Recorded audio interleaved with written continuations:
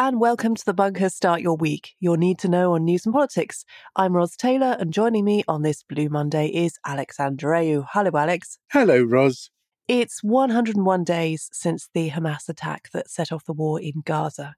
Britain is not at war, but we have joined the US in bombing targets in the Middle East, and a decision like that was always going to cause controversy at home. The Foreign Secretary, Lord Cameron, said yesterday that the strikes were needed because the Houthis had been bombing shipping in the Red Sea. It isn't really clear yet how much the Houthis' capacity to attack ships has been damaged, although they did fire a missile on Sunday. Rishi Sunak is addressing the Commons about it today. But Alex, there was no parliamentary debate before we joined the bombing. Keir Starmer says he was okay with that, but not everyone shares that view, do they? Yes, so Downing Street briefed Keir Starmer and the Commons Speaker, Lindsay Hoyle, shortly before the airstrikes on Thursday evening, at which point Parliament had already risen for the weekend. The Liberal Democrat leader and the SNP and Plaid Cymru did ask for Parliament to be recalled on the Friday to hold a vote on the military action, but Downing Street basically said there are no plans for such a vote because under our constitutional system at the moment as it is, no parliamentary approval is required for military action, although that has been the practice since Syria. The majority of military involvement since then, they have had at the very least a debate in Parliament. I mean, constitutionally, like I said, the Prime Minister is the only person that can authorize any kind of strikes. There's also a little bit of ructions on the left of the Labour Party. John MacDonald warned that any action risked setting the region alight, I think was his quote. And Jeremy Corbyn, who's of course no longer part of the Labour Party, but is a former Labour leader, described the attacks as a reckless act of escalation. So there is a big sort of conflict that will unravel today as Sunak makes a statement in the Commons this afternoon. Yes, Starmer made a distinction when he was talking yesterday between boots on the ground military action and bombing, although that does seem quite a high bar for parliamentary involvement. And during his leadership campaign, he took a different view, didn't he? I mean, he says he didn't. He says that what he was talking about is a codifying of the guidance as it is at the moment.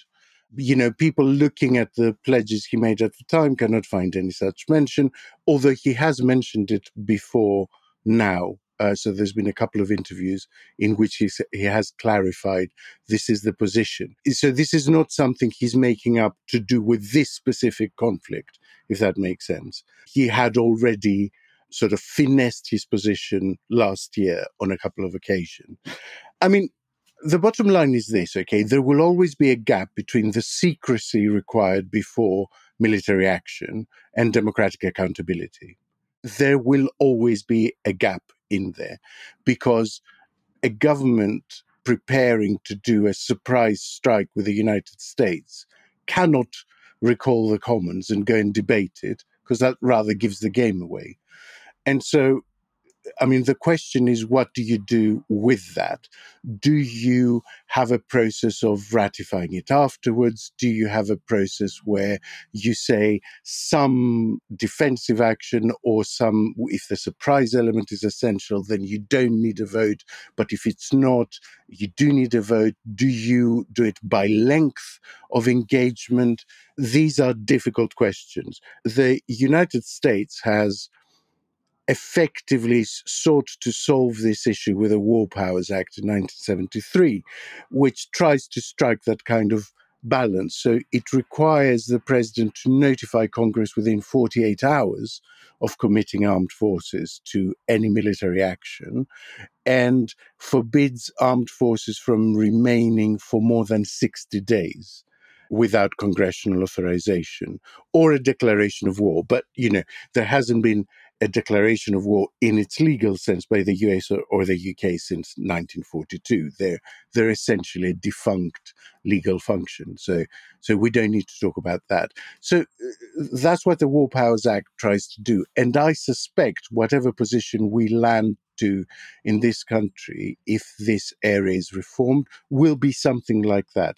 Because you cannot remove from the executive the power to take sudden or secret or surprise or defensive action in those situations.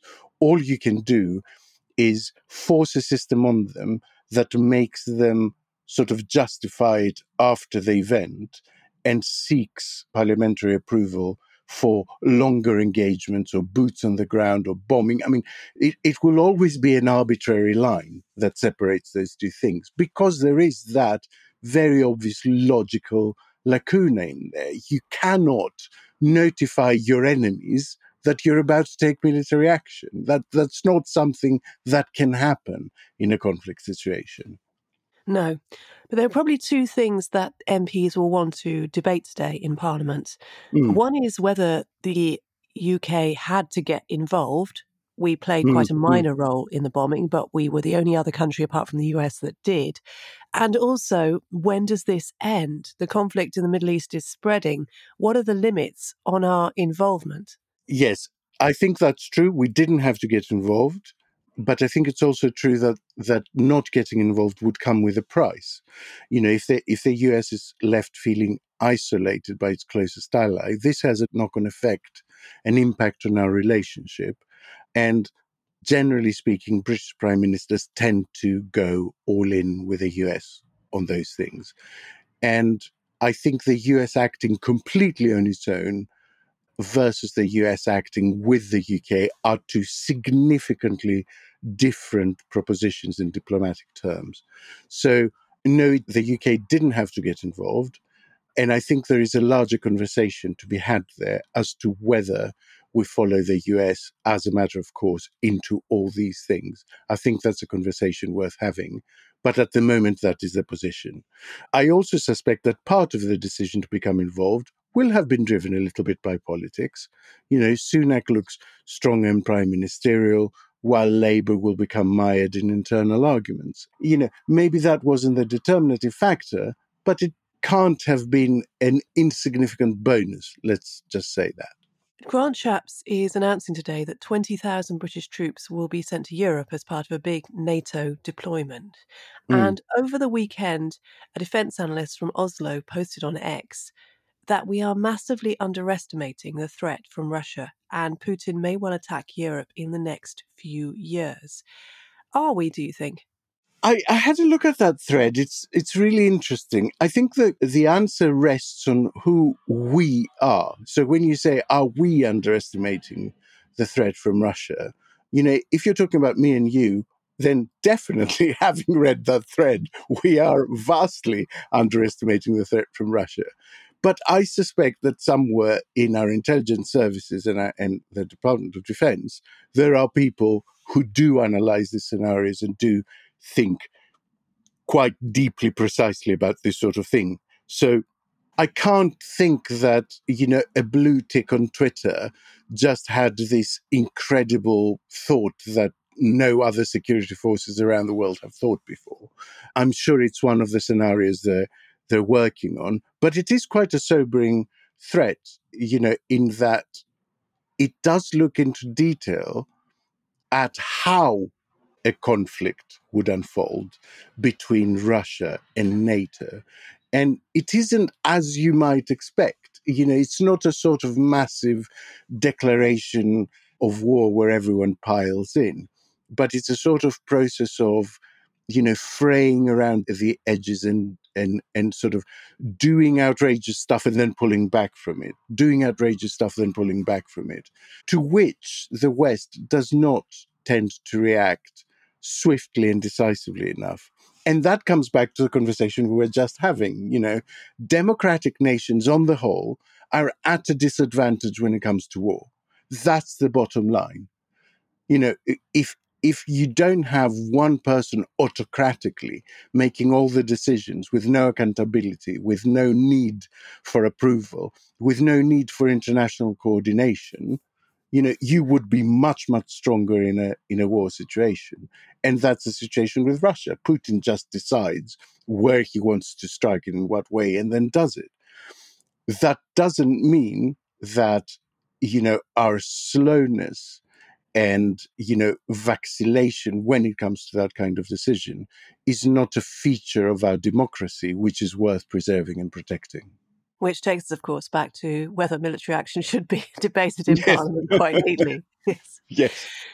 The Rwanda bill is back this week. It really is back. And we're waiting to see if Tories, either One Nation or the so called Five Families, are going to be able to amend it. Rishi Sunak seems pretty confident of facing them down, Alex. We expected another big row about this, but is it going to happen?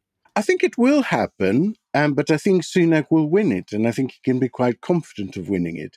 And that's because, there are amendments to toughen up the bill, as it were, to make it even more hostile, to make it even more outrageously in breach of international law. And some of those amendments have up to 60 Tory MPs behind them. And so if the opposition voted with those, the government would be defeated. But the opposition has no support for wanting to toughen up this law. They don't like the law at all. They would want it weakened, watered down. They would want to move in the opposite direction. So you then come to the sort of opposition amendments that most of the Tories that want the bill to be tougher will not vote for. So the bill stays unamended because it has no majority opposition for either being tougher or being weaker. And what happens then? Will those rebels vote against the unamended bill? And the smart money is that only a very small number of Tory rebels will actually vote against the unamended bill. So we have this really weird phenomenon of a bill going through that the vast majority of MPs find insufficient or wrong or unsuitable in some way, and yet through it goes. Because effectively, the MPs who oppose the bill cannot agree on whether it should be tougher or weaker or, in which direction it should go, which is weirdly reminiscent of all the sort of Brexit debates. Embarrassingly, the iPaper reports this morning that some asylum seekers from Rwanda have been granted asylum. What happens, do we think, legally if these people have to be sent to Rwanda? Do we get to overrule our own decisions? I think looking for logic in our immigration policy is a fool's errand, to be honest. Considering that at its core is the fact that we are a country that needs large amounts of immigration economically, but has a population simultaneously that resents it in large part. So until that honest conversation is had at the national level and resolved emotionally, I think, then policy will pull in two opposite directions, resulting in all kinds of ridiculousness. That's what's going on. We are a country that needs immigration but doesn't want immigration. And so as a result, immigration policy is a mess. 5 migrants drowned in the Channel at the weekend. They hadn't left from Calais this time, but further along the coast. Mm. What's the situation with small boats? It's depressing that deaths in the Channel right now appear completely unable to move the dial on this issue at all, one way or another. They get reported almost in passing. And I think this is because each side now has its own rhetoric on the issue, right? The right claim that this is why schemes like Rwanda are vital, because they will discourage crossings, making them actually humane. And those who would like us to be more generous to asylum seekers, of which I am one, will argue for safe and legal routes. So both sides have a position which makes internal logic, right? As long as you don't have any facts impinging on it, both positions make internal logic. What these latest deaths show, I think, very clearly is that this issue cannot be resolved by policing the beaches from which these boats launch. That we can take from them completely solidly, because if you increase patrols on the beaches from which the boats launch, generally speaking, this is what happens. Boats launch from another beach even further away. This one came from near Boulogne, which is a way away, and under cover of darkness, which makes the journey even more dangerous, right? So this must mean, I think, that Labour's approach of international policing cooperation to stop the suppliers of the equipment, the traffickers at source, to stop the dark money, that has to be the right one. Not wave machines, not planes to random, not nets, not boys with razors on them. All of that stuff is gimmicks, because effectively, once those people have paid that money and have reached the coast, the gangs will launch them from wherever they can. And the journey will just keep getting longer and longer and more perilous. So you have to stop that transaction at its start. And the way to stop that transaction at its start is safe and legal routes and tackling the trade. This is a trade. There is a market for it. You have to disrupt that market. And you don't disrupt that market by going, to the front of the shop and saying, you can't sell all this stuff, because people will sell places on these boats from the back door of the shop. And it also suggests that you need the deterrent, what we think of as a deterrent now, is not really a deterrent. Being far more likely to drown because you're setting off further down the coast through Yes. a longer stretch of water is not a deterrent. I mean, there was another boat also the weekend that got into trouble. 2 people fell overboard. They were rescued. And the rest of the people on the boat refused help from the French, border patrol.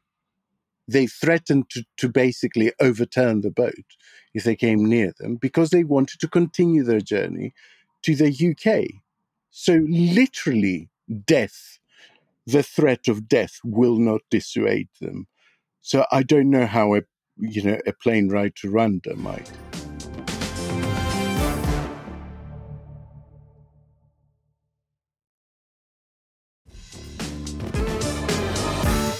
And the big story of last week was the sub-postmaster scandal, of course. What's the latest there? As predicted, it's moving to the wider scandal, right, that goes beyond the prosecutions and convictions to the thousands of people who repaid money they had not taken. And there are stories over the last few days that this has boosted post office coffers by up to a reported £250 million, for which the very executives who failed the victims collected large bonuses. So I think this story has a long way to run.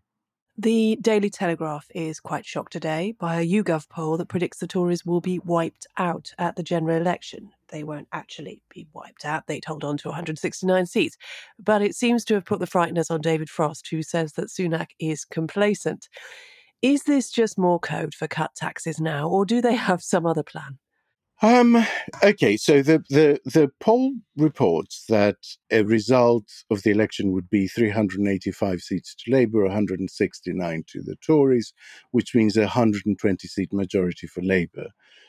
And it also reports that Reform UK will make the vital difference in 96 seats, apparently, which would otherwise have gone to the Tories and mean a hung parliament rather than a Labour landslide.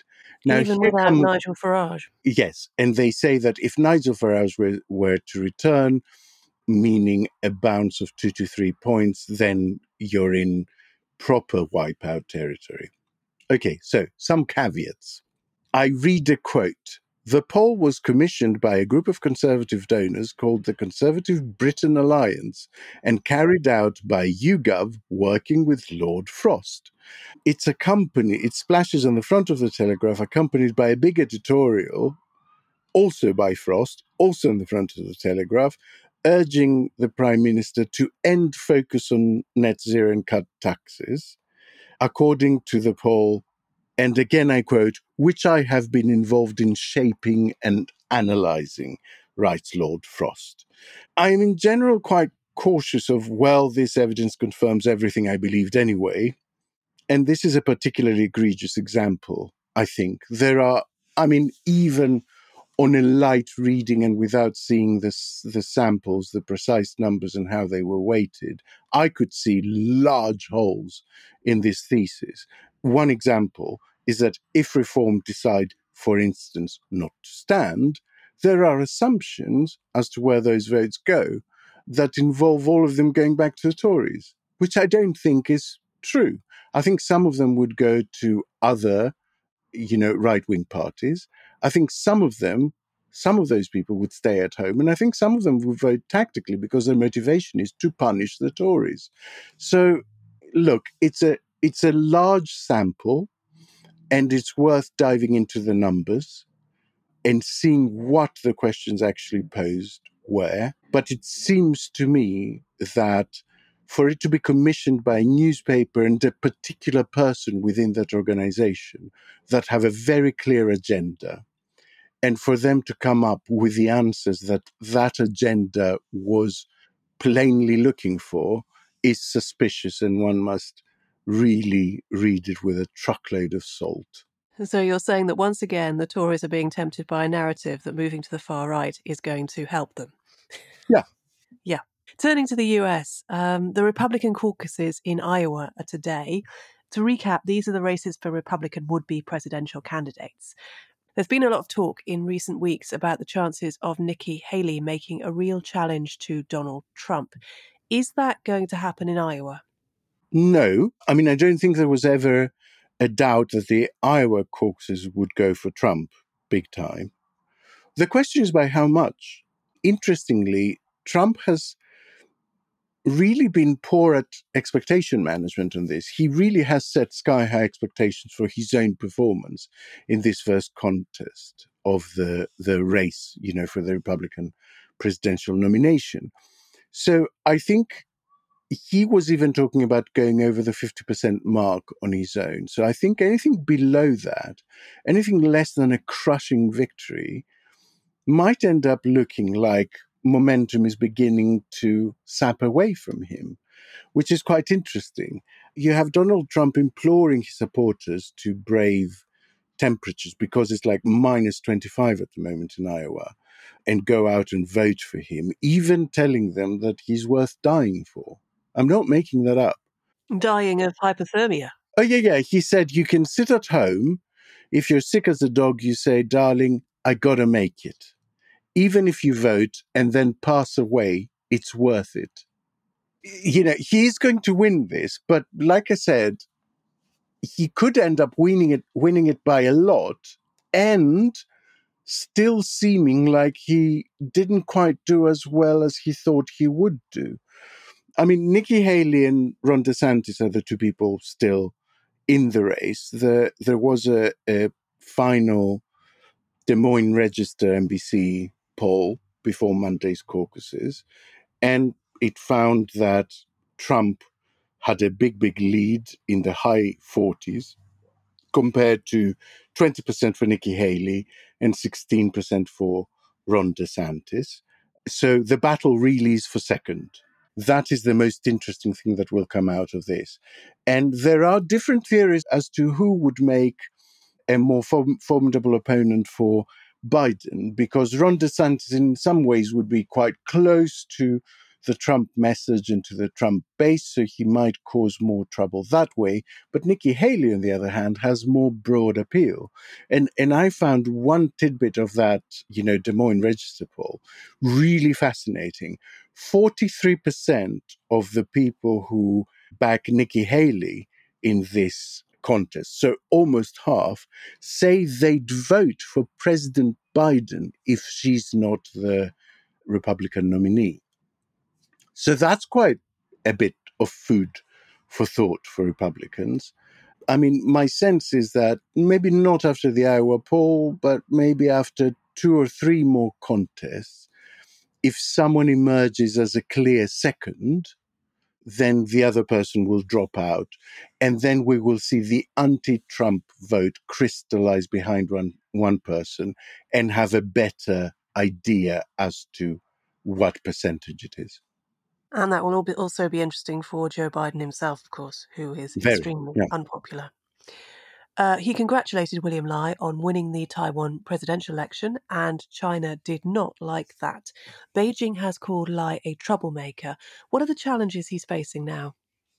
Again, an interesting result. We talked about it last week. So the Taiwanese voters have overwhelmingly chosen the pro-sovereignty candidate, William Lai, as their president. So they've given his party a third term. he's basically the person that charts the course that is most divergent from China. The other two were effectively a pro-Chinese person and a sort of more middle way, let's find a way to live together type deal.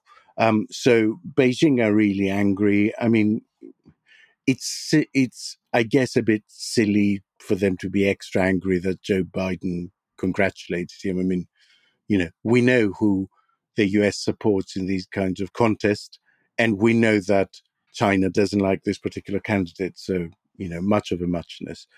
It's also interesting that China have pulled back a little bit from their rhetoric pre-election, which were insisting that Taiwan is part of China, etc., etc. And now they're emphasizing sort of peaceful reunification and ruling out the use of force. So maybe there was an element of them trying to influence the election by saying that if you elect this guy, then we might invade, and are now pulling back a little bit from that. But, we'll see in the next few weeks how it goes. I mean, in many ways, like I said, because it's a third term for his party, this is very much status quo. So they go back to being exactly in the uncomfortable, hostile relationship that they were for the last 10 years. And it's going to be very cold this week in Britain, especially if you're in the north or Scotland. But probably not as cold as it'll be in Davos, where the rich and powerful are having their annual get-together. Alex, it's Blue Monday officially, but you aren't blue. Why not? Well, because I always find it quite weird to think that this is, the most depressing day of the year and all of that, because I find the days are getting notably longer by now. Like, the shortest day was 22nd of December, and, the day's already about 40 minutes longer now. The sun is coming up as I speak to you right now, and it's looking really lovely outside. It's bright, and this kind of sharp cold actually is a lot less depressing than grayness and drizzle and rain. And so I just don't get that. I think, to me, this time of year, you're on the final sort of stretch before spring. It's really 6 weeks to spring.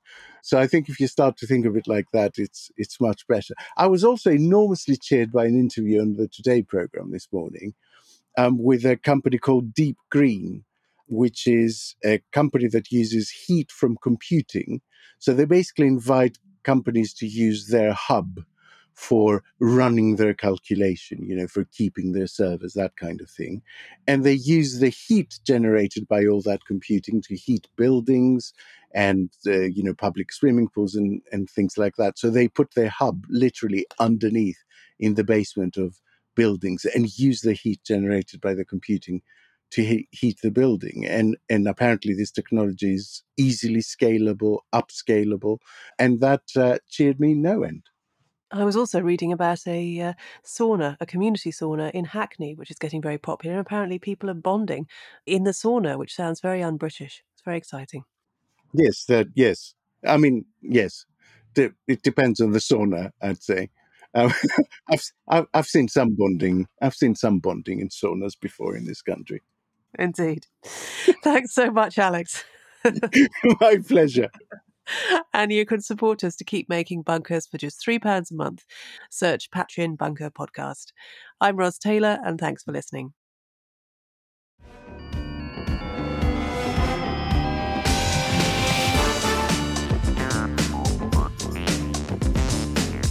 Start Your Week from the Bunker was written and presented by Ros Taylor with Alex Andreou. The producer was Liam Tate, and the audio producer was me, Jade Bailey. The managing editor is Jacob Jarvis, and the group editor is Andrew Harrison, with music by Kenny Dickinson and artwork by Jim Parrott. Start Your Week from the Bunker is a Podmasters production.